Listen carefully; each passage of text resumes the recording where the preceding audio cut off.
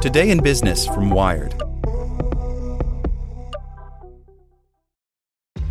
This episode is brought to you by ShipStation. You know, some things take a lot of work, like sending little robots to far-off distant planets. And just as that's challenging, so too is running a successful e-commerce business, especially when there's so much to do. So I want to introduce you all to ShipStation. Now, I love using ShipStation because of its easy-to-use dashboard, which makes managing orders and printing labels a breeze and super smooth. Oh, and the customer service is just out of this world. It's exactly what you need to help grow your business. Sign up for your free 60-day trial at shipstation.com/technews. That's shipstation.com/technews. Our kids have said to us since we moved to Minnesota, we are far more active than we've ever been anywhere else we've ever lived. Moving to Minnesota opened up a lot of doors for us. Just this overall sense of community, of values that, Minnesotans have. It's a real accepting, loving community, especially with 2 young kids. See why CNBC ranks Minnesota number 4 best state to live and work. A great place to work, an even better place to live. ExploreMinnesota.com/live. Welcome to the spoken edition of Wired. Presented by the Salvation Army. This Christmas, you're invited to join our fight for the hungry, the homeless, and the hopeless. To give, ask your smart speaker to make a donation to the Salvation Army or visit salvationarmyusa.org to donate. How deepfakes scramble our sense of true and false. Artificial intelligence enables more realistic, but fictitious images and sounds. Researchers are racing to develop better detection tools. By Tom Simonite. Are you in a precarious situation? You sound like you can't talk. Karah Preiss's cousin Leslie accused her of being sleepy and distracted and eventually hung up, but didn't guess the truth. Preiss had placed the call using a software clone of her voice made to demonstrate artificial intelligence's ability to deceive.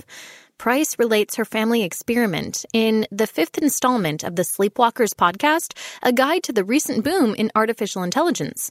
The episode examines how AI technology is reshaping perceptions of reality in phone pranks, on Facebook, in Hollywood, and in politics. Fake videos, known as deepfakes, are powerful examples of how AI can upend our usual sense of true and false.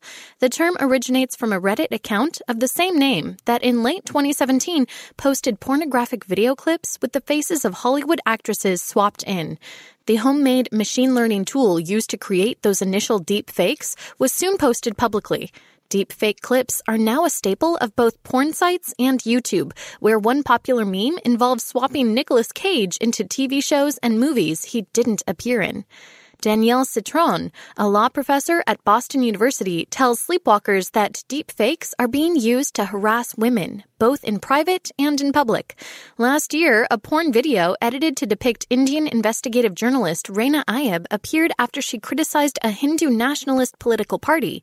Citron says similar targeted attacks could be used against politicians or CEOs.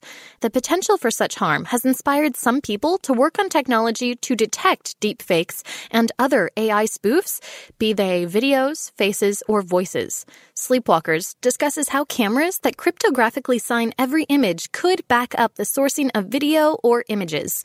Hani Farid, a prominent expert in detecting faked photos, discusses how creating fingerprints of the characteristic body language of politicians like Elizabeth Warren could make it easier to detect fake clips of those people. Despite such work, it's far from clear that the truth can always win out over AI fakes, which are rapidly improving. Citron warns that just the concept of high-quality AI fakery may damage our concept of truth.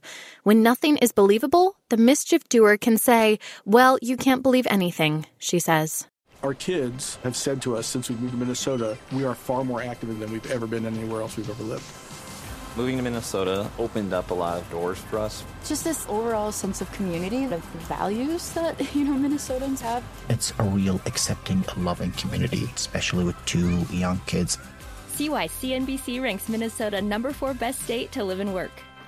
A great place to work, an even better place to live. ExploreMinnesota.com/live.